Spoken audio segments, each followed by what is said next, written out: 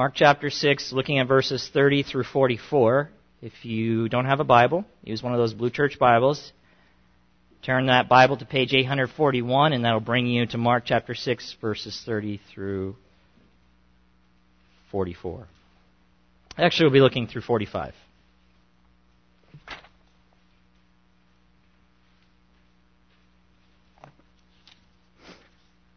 Yesterday, I just want to thank you guys, the ones that were able to come out and make it for door hanging. It looked like it was going to rain, and last time that happened, we canceled. And we just figured, it's going to rain, no one will come. And it didn't rain. So we said we will not make that mistake this time. So we said, we're going no matter what. We're going to show up at 9, and we'll see who shows up. A great crowd showed up.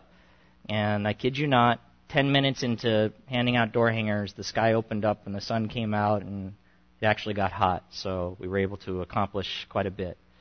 But we do need your help to get out the remaining door hangers. So if you could, and you can participate in that way, sign up for the 2 opportunities we have in April to get out the remaining door hangers. Beyond that, we will have personal invitations in the next couple of weeks that you can hand out to your friends, family, relatives, strangers,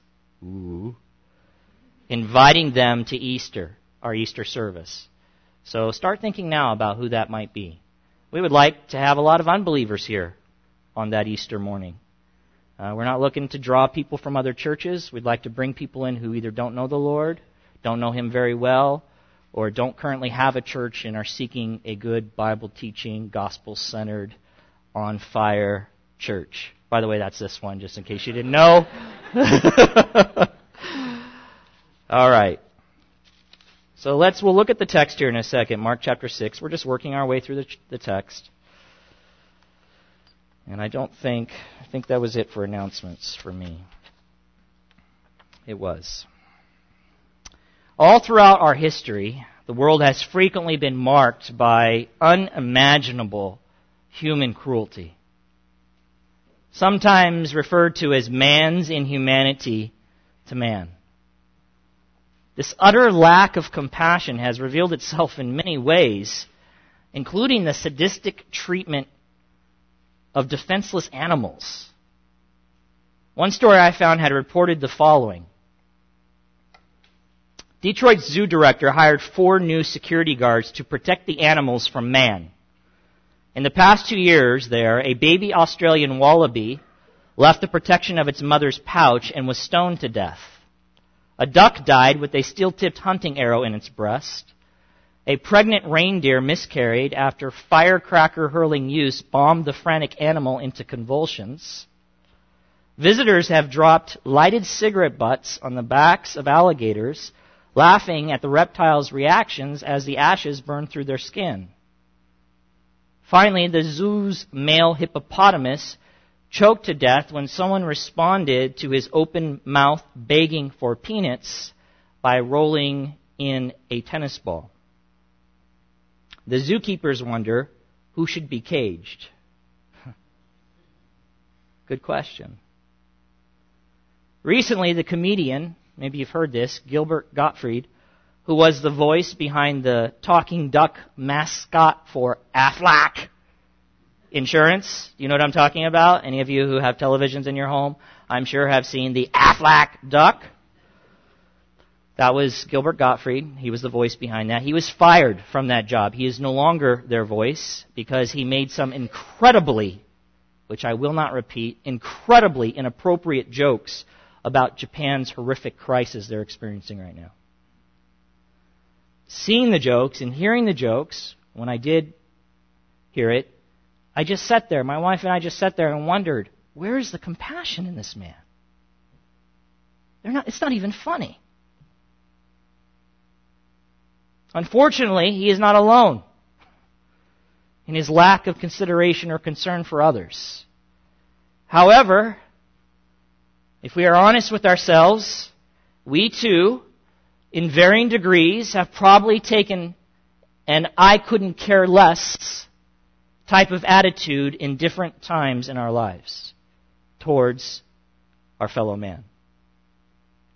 Unlike our human history, Christ was marked by compassion during his earthly ministry.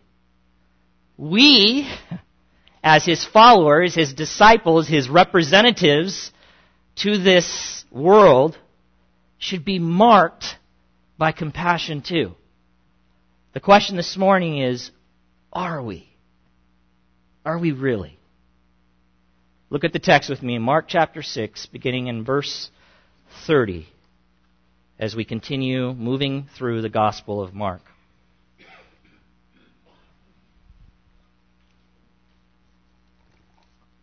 It says, the apostles returned to Jesus and told him all that they had done and taught. And he said to them, come away by yourselves to a desolate place and rest a while. For many were coming and going, and they had no leisure even to eat. And they went away in the boat to a desolate place by themselves. Now many saw them going and recognized them, and they ran there on foot from all the towns and got there ahead of them. When he, that is Jesus, went ashore, he saw a great crowd, and he had compassion on them because they were like sheep without a shepherd. And he began to teach them many things. And when it grew late, his disciples came to him and said, this is a desolate place, and the hour is now late. Send them away to go into the surrounding countryside and villages and buy themselves something to eat. Verse 37. But he answered them, you give them something to eat. And they said to him, shall we go and buy 200 denarii worth of bread and give it to them to eat? And he said to them, how many loaves do you have? Go and see. And when they had found out, they said, 5, and 2 fish. Then he commanded them all to sit down in groups on the green grass. So they sat down in groups by hundreds and by 50s. And taking the 5 loaves and the 2 fish, he looked up to heaven and said a blessing, and broke the loaves and gave them to the disciples to set before the people. And he divided the 2 fish among them all. And they all ate and were satisfied. And they took up 12 baskets full of broken pieces and of the fish. And those who ate the loaves were 5,000 men. Immediately he made his disciples get into the boat and go before him to the other side, to Bethsaida, while he dismissed the crowds. If you're new with us this morning, there's an outline inside of your bulletin where you can follow along with the points that we have this morning that we'll be looking at. At the top of that outline, you can just read this with me. This morning we are going to look at 3 details about Jesus' compassion so that we might evaluate our attitudes and actions toward others. 2 weeks ago, we read and looked at the unique mission that Jesus gave his 12 apostles in Mark chapter 6, verses 7 through 13. That was 2 weeks ago. In the text today, this week, it opens with the conclusion of that story beginning in verse 30, the verse we just read. Mark tells us the apostles returned from their preaching tour, the one we talked about 2 weeks ago, and reported to Jesus all that had happened during this very exciting time in their ministry. Now, Christian ministry is filled with many joys, but it is not easy. It is not easy. In fact, it is often demanding and draining emotionally, spiritually, and physically. Because of the constant stream of people that were interacting with the disciples, Jesus' disciples, they were having trouble just to find time to eat. Something we all take for granted. Something we do typically 3 or 4 or 5 or 6 times a day. Some of us. This is why, in the text we just read, Jesus wisely tells his men that they need to get away where they can be alone and rest for a short time. So they leave Galilee by getting into their boat and making their way across the Sea of Galilee, most likely to a northeast location, going to a place that they believe will be secluded, meaning no one else is there. The only problem is, according to the text, the people spot them leaving, report that to others, and decide to follow them along the shoreline on land to their destination, ultimately beating them there and waiting for them, Jesus and his disciples, who need to get away, waiting for them to get out of the boat and come onto land. Now think about this. This is the picture, this is the scene, so that we understand how significant some of these things are that Mark recorded. Jesus and his weary men are in need of rest, some time away from the clamoring multitudes. What they end up with is anything but that. Anxiously waiting for them at their destination was a very large and needy crowd. Now, I don't know about you, but when I'm really tired and worn down, I have a hard time being compassionate towards others. Can anybody else relate? Is that just me? Just me. Okay, I'm by myself on that one. In fact, sometimes when I get worn down, I struggle in this area. I do. My wife can attest to this. When I get worn down, I can become cranky, and I just want to be left alone, isolated. The context here then helps us understand how remarkable verse 34 really is. Let's look back at the text. Mark 6:34, when he, that is Jesus, went ashore, he saw a great crowd. And he what? Had compassion on them. He had compassion on them. This brings us to the first point in the outline.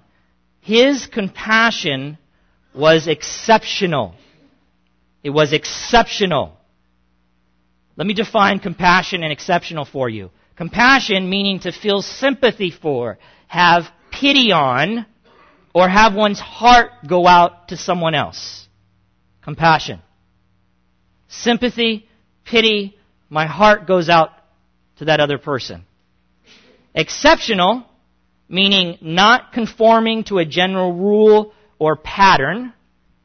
That is, Jesus' compassion was extraordinary, or to use a term that is way overused in our culture right now, epic. Epic.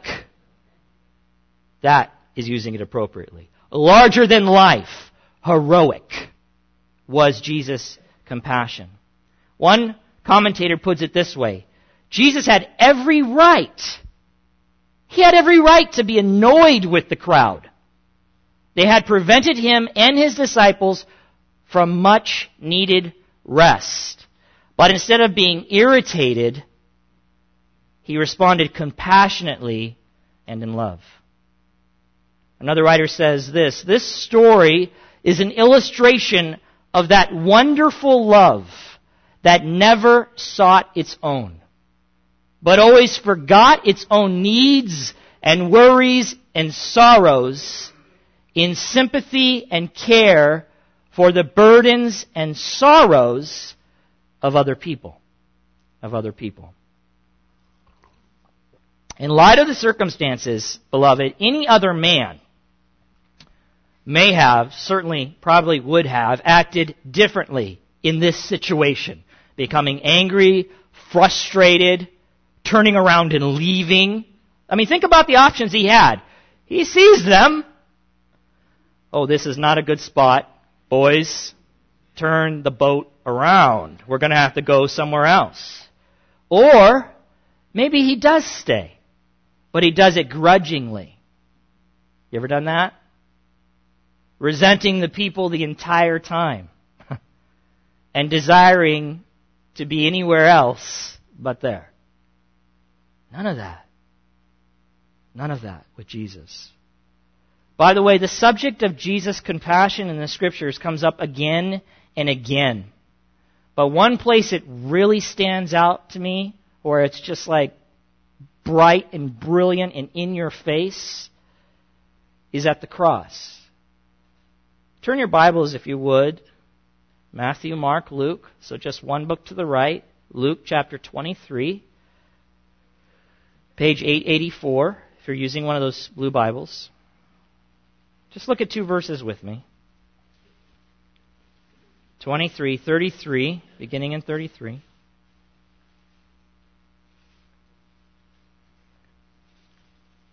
Says in verse 33, "And when they came to the place that is called the Skull, there they crucified him." This is Jesus Christ. "And the criminals, one on his right and one on his left. And Jesus said," beloved, it's almost unbelievable. "Father, forgive them, for they know not what they do." While the people mocked and murdered Jesus, his response was one of colossal compassion. "Father, forgive them." Now you might be thinking, well, that is amazing compassion. And you would be right. But I mean, we're talking about the Son of God. And after all, He is perfect. And we, not so. Not so perfect. That's true. That is very true. But beloved, the Christian life is lived out, or is not lived out, or accomplished in our strength. But rather it is lived out in the unlimited and perfect strength of Jesus Christ, who, by the way, if you are a believer, He lives in and through us.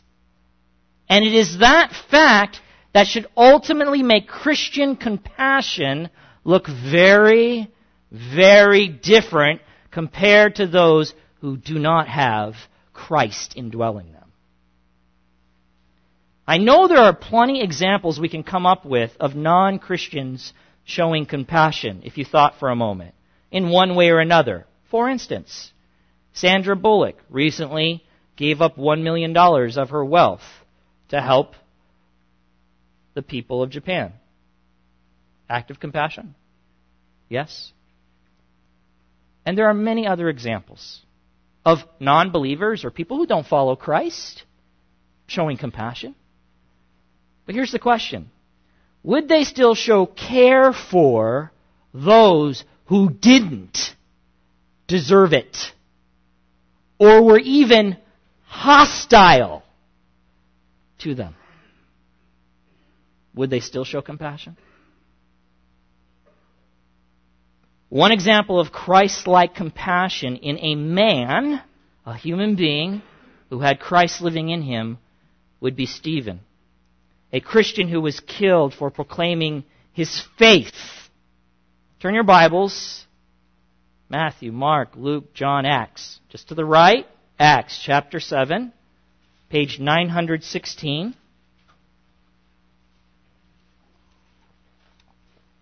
Acts 7, looking at verses 58 through 60.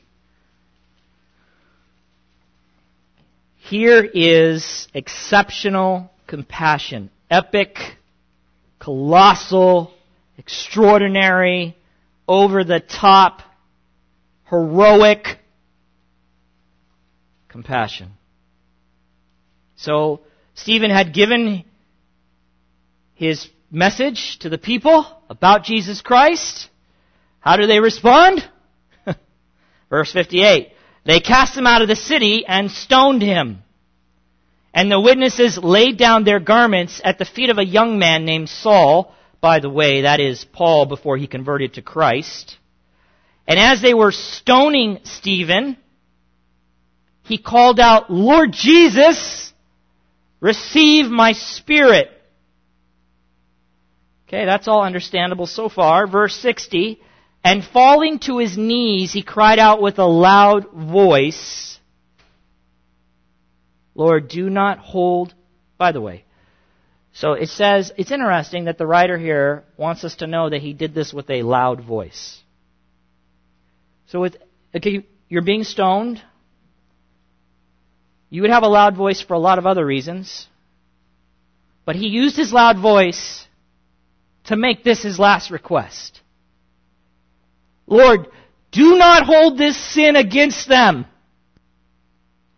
And when he had said this, he fell asleep, which is a way of describing someone who has died in Jesus Christ. So let me apply this a little bit to us, this first point. Beloved, we want to beat someone to a pulp because they cut us off on the freeway. Or act rudely towards us. Or say something unpleasant. Huh? These things should not be so. Christ showed compassion to those who did not deserve it. Who did not deserve it. And that is what makes it so exceptional. You and I, as His representatives to this world, have been empowered by Him to do the very same thing. The question is, will we exercise the Holy Spirit's power in this area, or will we revert to our old and sinful and disgusting and un-Christ-like ways? This is why Paul says in Galatians chapter 2, just listen, Galatians chapter 2 verse 20, the Apostle Paul, here's what he says.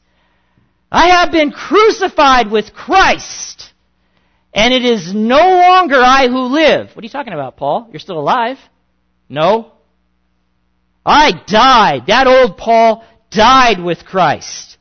The Paul you see now is not the old Paul. It's no longer Paul that lives, but then he says, but Christ who lives in me. And the life I now live in the flesh, in this body, I live by faith in who? In Himself, in His powers, in His abilities, in His own compassion? No. By faith in the Son of God who loved me and gave Himself for me. That's how Paul lived. Do you want to know how Paul lived such a radical, Christ-like life? That's it right there. I'm not living anymore. I'm letting Christ live through me. And that's the only way you and I will ever demonstrate that type of compassion to people. And I'll tell you something, that draws people to Christ. Because they don't get that anywhere else. All right, look back at Mark chapter 6, verse 34. Page 841. It says, when he went ashore, he saw a great crowd, and he had compassion on them, because they were like sheep without a shepherd. So this brings us to our second point this morning. First, we looked at his compassion, the fact that it was exceptional, extended to people who didn't even deserve it. At the cross, extended to people that were hostile to him. In this case, we see that his compassion was critical. Was critical. What do you think of when you hear the word critical? Huh? Emergency? So like the, I don't know, example that's on television right now, the nuclear crisis, the critical nature, urgent. If something's not done, devastation will follow.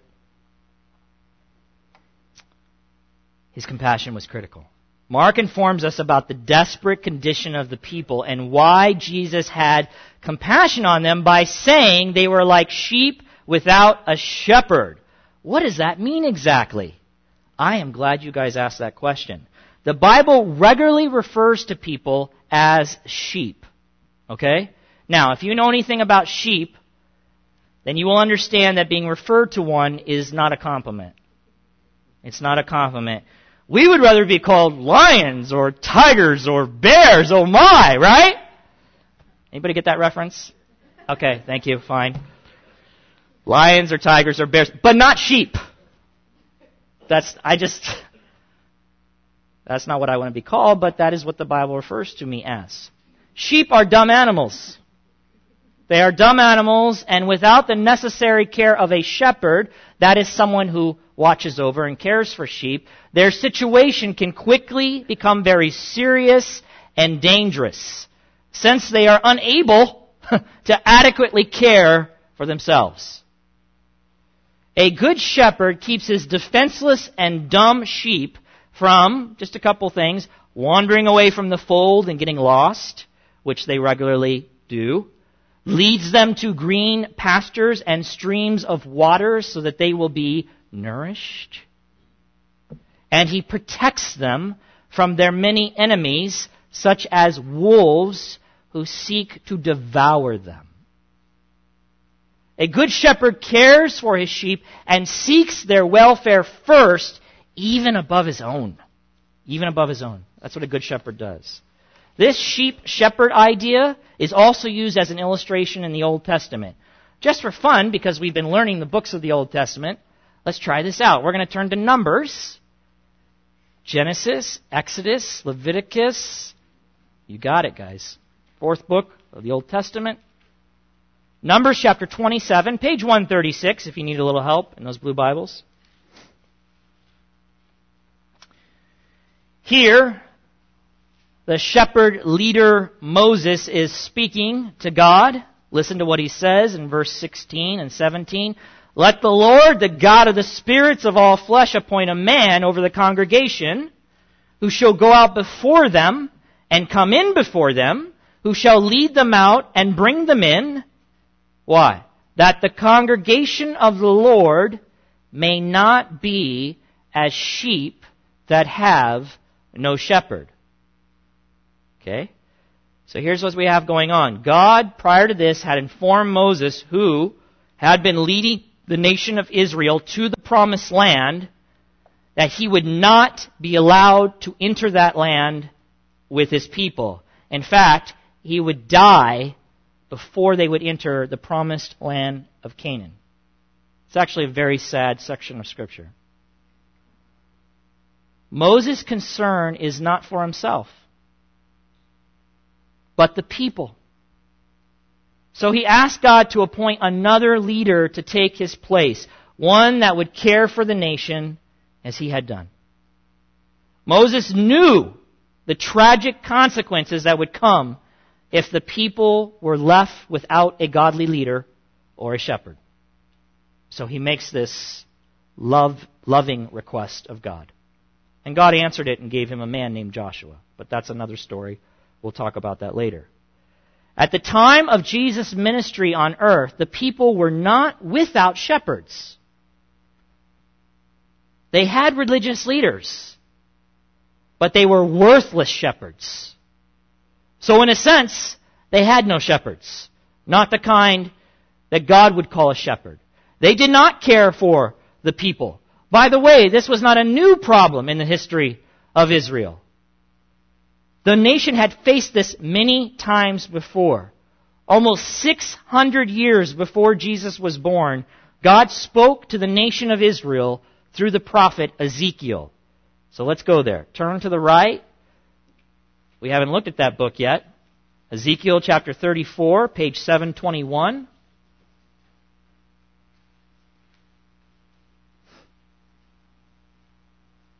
Ezekiel chapter 34. What book is it after? You guys know? Yeah, Lamentations. Next week. It's just the book after Lamentations.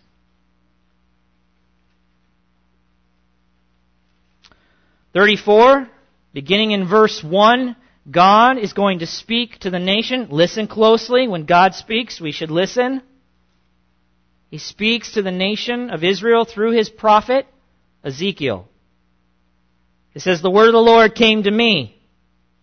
Son of man, prophesy against the shepherds of Israel.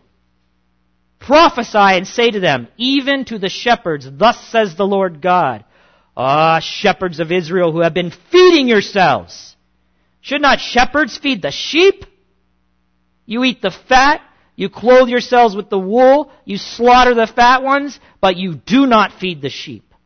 The weak you have not strengthened, the sick you have not healed, the injured you have not bound up, the strayed you have not brought back, the lost you have not sought, and with force and harshness you have ruled them. So they were scattered because there was no shepherd, and they became food for all the wild beast. My sheep were scattered. They wandered over all the mountains and on every high hill. My sheep were scattered over all the face of the earth, with none to search or seek for them.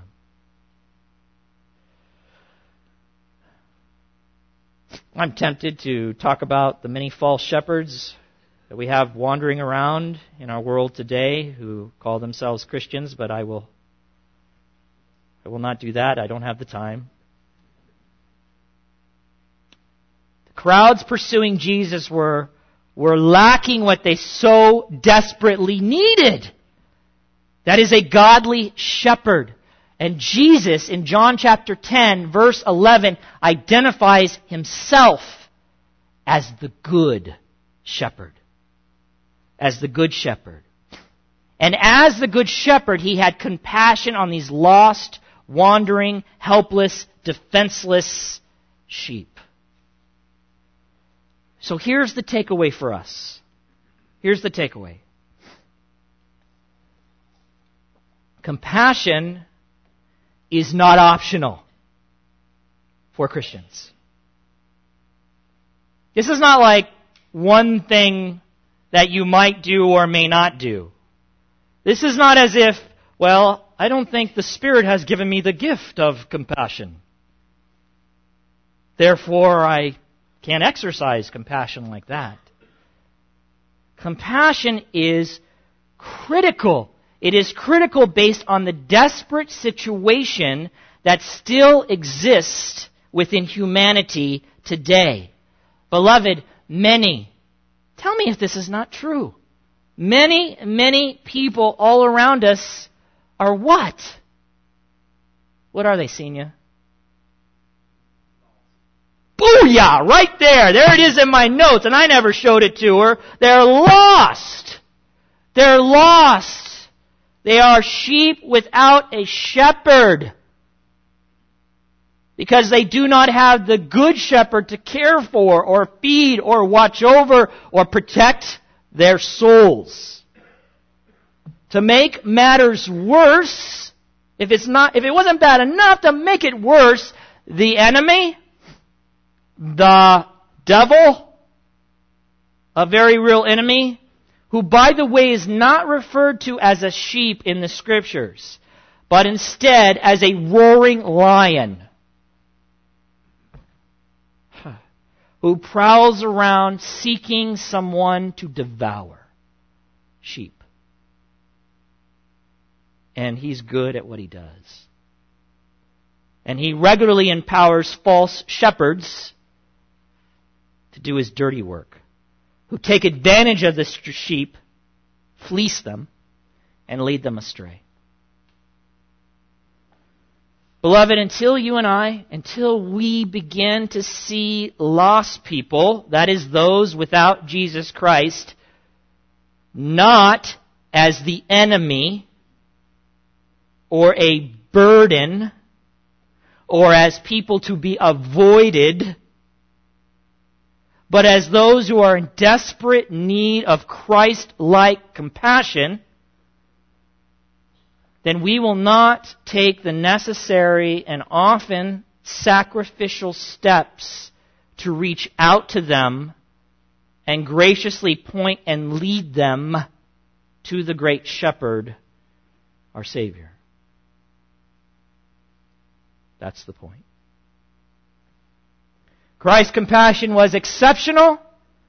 It was critical. And that brings us to our last point. His compassion was spiritual. His compassion was spiritual. Look back at the text with me if you would. When he went ashore, chapter 6, verse 34, when he went ashore, he saw a great crowd, and he had compassion on them, because they were like sheep without a shepherd. And he began to teach them many things. Let me clarify. When I say his compassion was spiritual, I mean this. His compassion in this story specifically was focused on the lost spiritual condition of the people. The crowd. Let me say that again. His compassion in this story specifically was focused on the lost spiritual condition of the people, the crowd.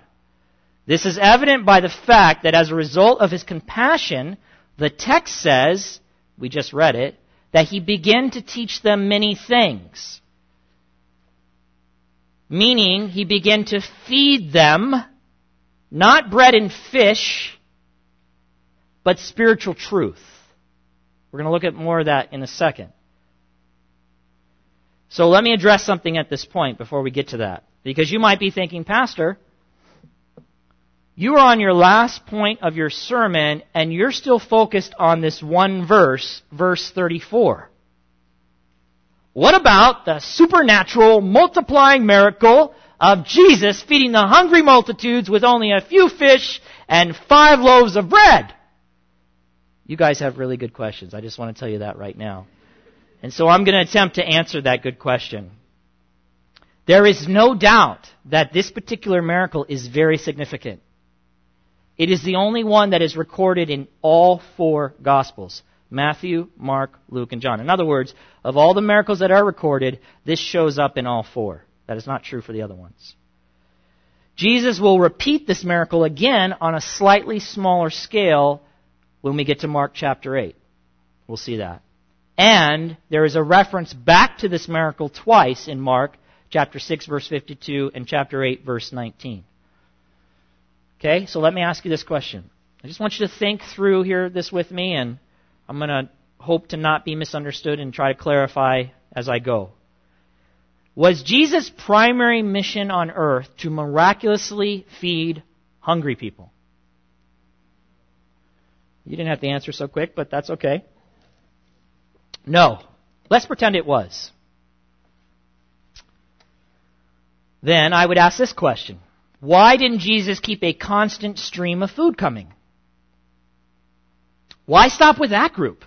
I mean, there's no doubt in my mind there were other hungry people in the world at that time that could benefit from Jesus' food-creating power. Because if you're not familiar with the story, that's exactly what happened. He created from 5 loaves and 2 fish enough food to feed over 5,000 people. We'll look at that in a second. Along with leftovers to fill 12 baskets the disciples could take back with them. How do you do that? I ask that because people often misunderstand or miss the theological reason behind these incredible miracles that Jesus performed. And as a result, they may immediately see and think that Jesus' compassion here in this text that we've been reading about is directly tied to or connected to the food miracle and the feeding of the 5,000. Or to put it another way, they are thinking that Christ-like compassion is primarily about meeting people's physical needs. So this is why I'm taking some extra time today to focus specifically on verse 34 of the text. Now consider some things with me as we just move through this so you can examine this and know that I'm not making this stuff up. You can see it in the text yourself. The feeding of the crowd did not actually take place till much later in the day. Look back at Mark chapter 6, verse 34, the last phrase there that we're focusing in on this point, and he began to teach them many things. Verse 35. And when it grew late, his disciples came to him and said, "This is a desolate place, and the hour is now late." Now, when we look at Matthew 14:15, which records this particular story also in its gospel, there we're told that it was the first evening that the disciples came to Jesus and asked him this question. And just understand in Jewish culture they had 2 evenings. One evening was after 3 and the other evening was after sunset. Both evenings are referred to in Matthew 14. So we know that the disciples came to Jesus sometime after 3 o'clock, but before sunset, with this question. It can also be safely assumed that Jesus arrived on the shore sometime early in the morning, just understanding when they would take the lake trip and when the lake conditions were the best to be traveling across it. So, he gets there early in the morning. Sometime later in the day after 3 o'clock, this whole issue about food comes up.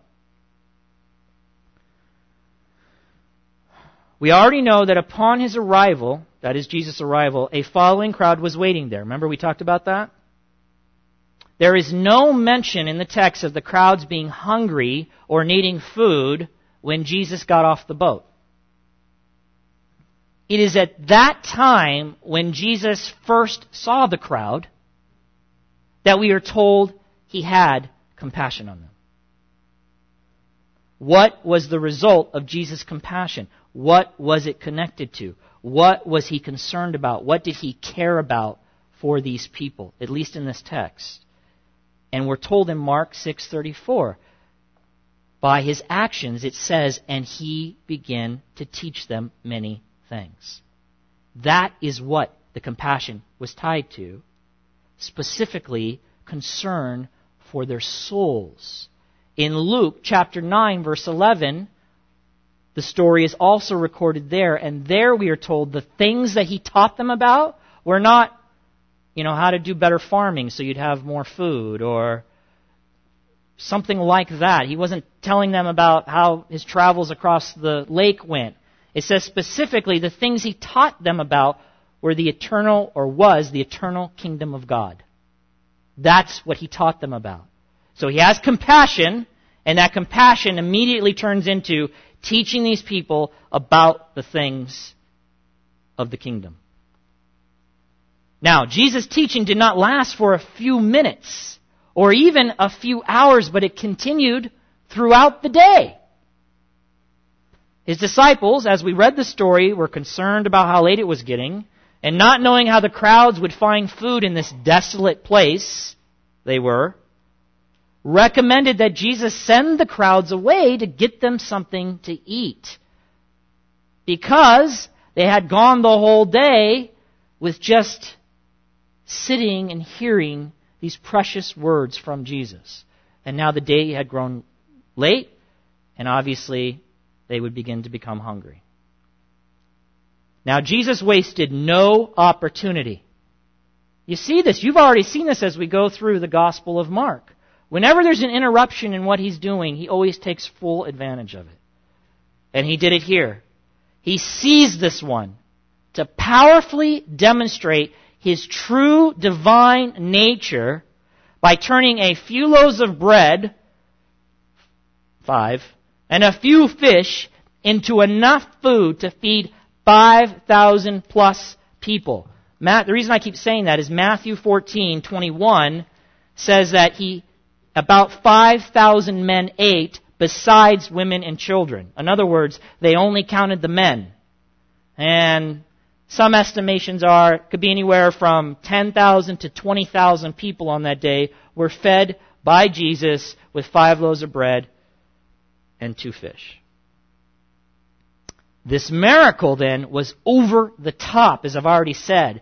And it would have been another strong reason to believe that every life-changing word about the kingdom that Jesus had shared with the crowd that day was not simply the words of another human being or another religious teacher, but instead, beloved, the divine words of the Son of God. The point is not here that Jesus filled some hungry bellies. That's not the point. But that he filled their minds all day long with truth, saving truth. And then, out of that compassion, took the opportunity to give them every reason to believe that truth. This miracle then was really another example of Christ's desire and compassion and concern for people's souls. Knowing this, that if they ultimately rejected the truth He had given them, that they one day would certainly face the wrath of God. I'll show you this also in John's Gospel, so you get the same type of understanding of what was the reason that Christ did these incredible things. Near the end of John's Gospel, in which John selected only 7 of the 35 miracles we have recorded. By the way, Jesus did many more miracles, but we have 35 recorded. John chose 7 of them. And then he writes the following in John chapter 20. You can just listen. John chapter 20, page 906 if you want to turn there, verses 30 and 31.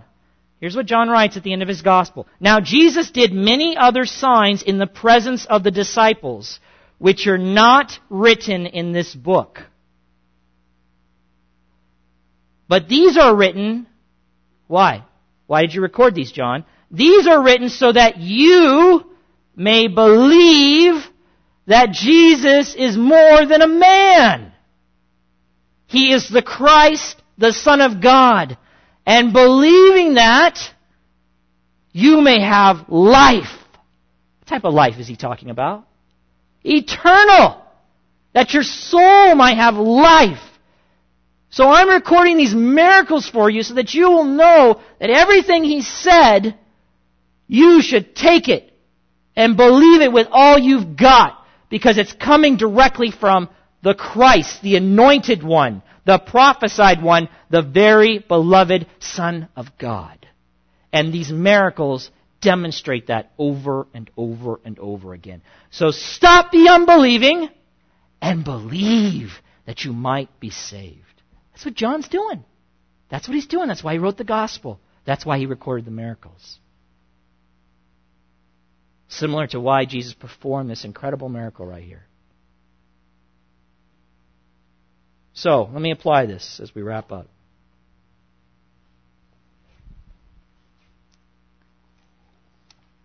What does compassion usually consist of in our culture? Just think about it. How about feeding the hungry? Housing the homeless? Yeah? Clothing the naked? Rescuing victims in disaster situations? In the weeks and months to come, you will no doubt hear people appeal to our compassion, to people's compassion, to help the desperate people of Japan. Right? You've probably maybe already heard that. And all of these things are good and necessary and important. They're important. But how often do you think of compassion as a Christian as primarily caring for people's souls? Their souls. And as a result, take the time and make the efforts to speak to them about the truths of Jesus Christ so that they might be saved. Let me ask you a question. If we could obliterate world hunger, give everyone a home, and eliminate natural disasters, but people were not being told about Jesus Christ, and as a result, having been fed, living in a home, having no fear of natural disasters, but still dying, they go to hell. Would you be okay with that? Me either. Let me ask it this way. If world hunger got worse, I have no desire for that to happen, but if it did, if homelessness increased, and natural disasters were more frequent,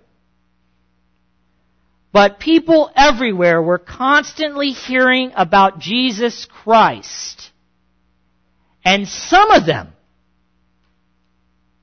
some of them were getting saved, Senior. Would you still be able to rejoice even if those people were struggling physically? You see?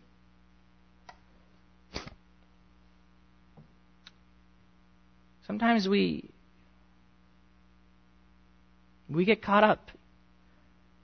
It is good to help people physically, and so I don't want to be misunderstood. But the church looks beyond this passing world.